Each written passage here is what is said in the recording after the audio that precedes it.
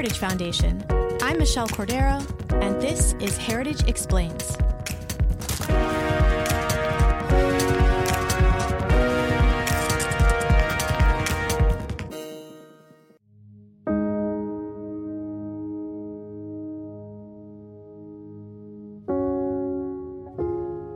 More than 20 million people watched last week's testimony by Supreme Court nominee Brett Kavanaugh and Dr. Christine Blasey Ford, the woman who has accused him of sexual assault that allegedly occurred 36 years ago.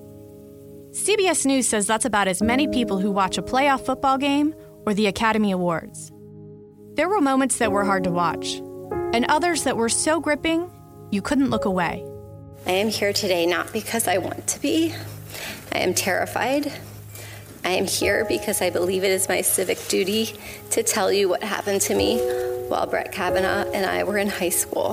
What is the strongest memory you have? Strongest memory of the incident, something that you cannot forget. Take whatever time you need. Indelible in the hippocampus is the laughter. The uproarious laughter between the two, and they're having fun at my expense. This onslaught of last-minute allegations does not ring true. I'm not questioning that Dr. Ford may have been sexually assaulted by some person in some place at some time. But I have never done this to her or to anyone. That's not who I am. It is not who I was. I am innocent of this charge. I intend no ill will to Dr. Ford and her family.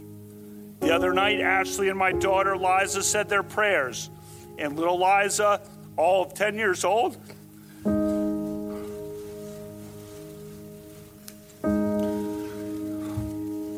said to Ashley, we should pray for the woman. It's a lot of wisdom from a 10-year-old.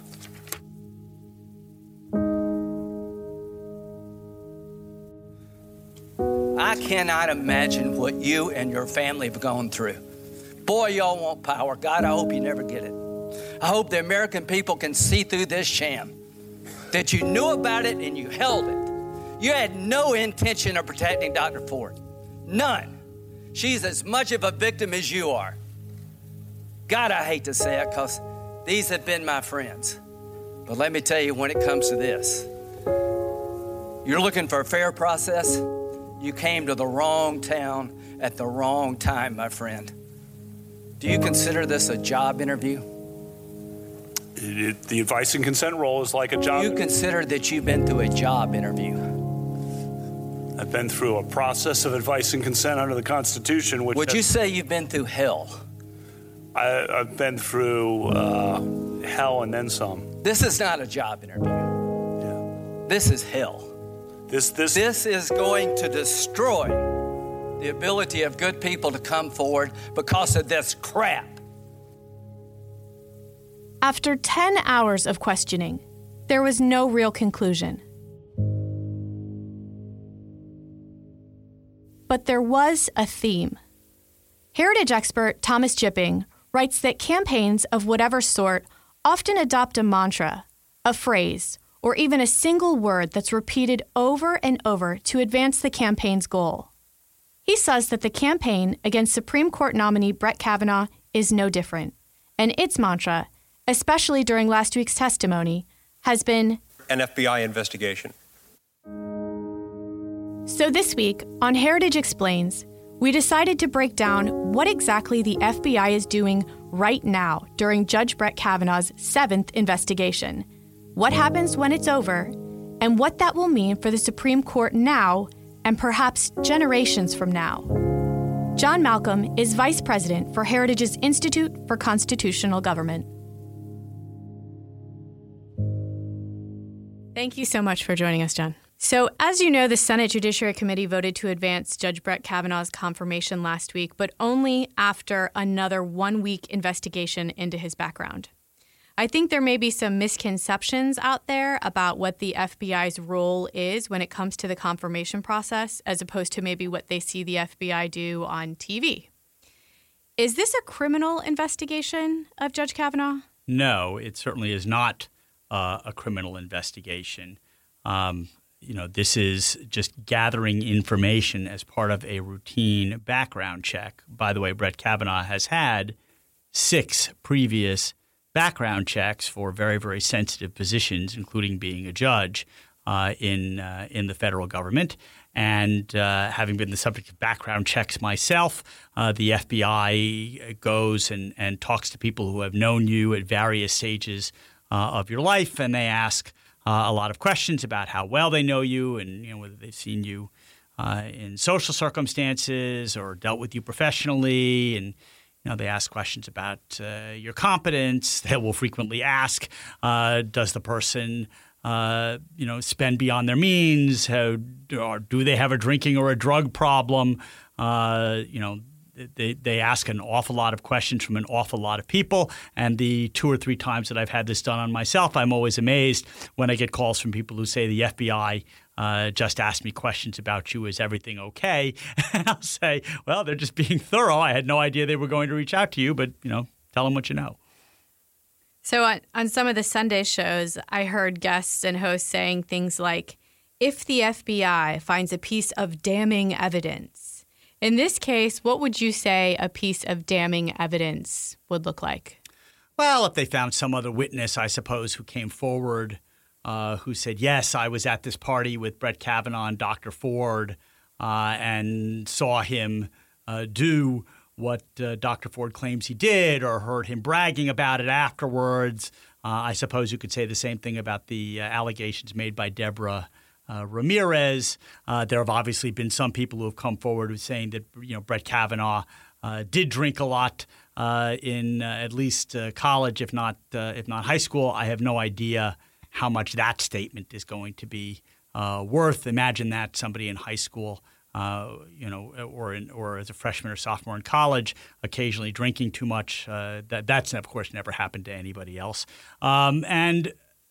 There's a big difference, of course, between having too much to drink and blacking out and having too much to drink and attempting to rape somebody.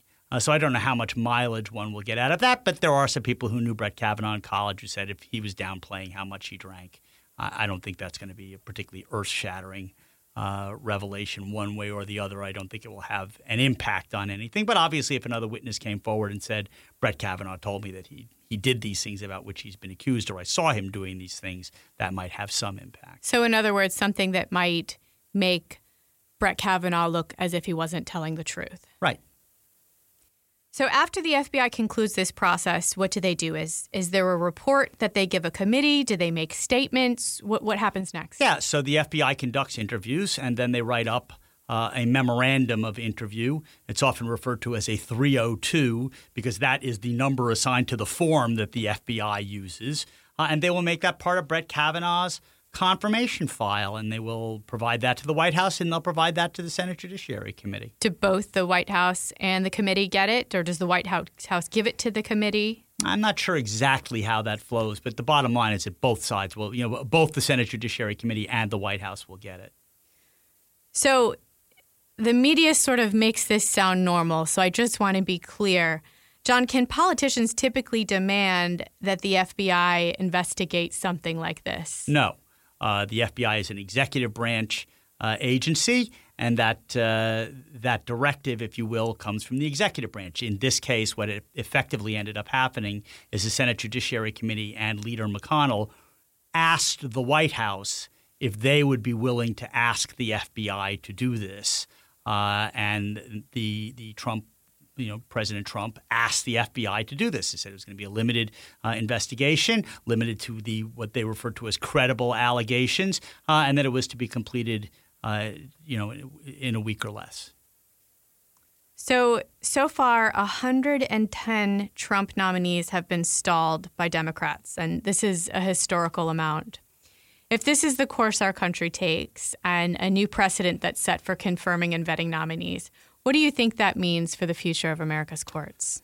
Oh, well, it's bad. I'm assuming the 110 that are stalled, I don't know whether those are just judicial branch nominees. I suspect that there are a lot more executive branch nominees. The Senate Judiciary Committee has actually been moving faster on judicial nominees than it has been on executive branch nominees. Look, these stalling tactics that the Democrats are employing by forcing cloture votes and up to 30 hours of post-closure debate on every nominee, even non-controversial nominees, sets a terrible precedent. I mean, there's literally been the case in which President Trump has renominated people who had originally been nominated by President Obama. The Democrats, rather than saying that's great and just waving the person through, has forced the Senate to take cloture votes and then to eat up floor time in terms of 30 hours of post-closure debate, only to see these people then confirmed unanimously. It is a stalling tactic. It is designed to frustrate the Trump administration from proceeding on some of its directives and filling these key positions. And it's a terrible way to govern. Heritage has reported that we have a vacancy crisis. What does that cause?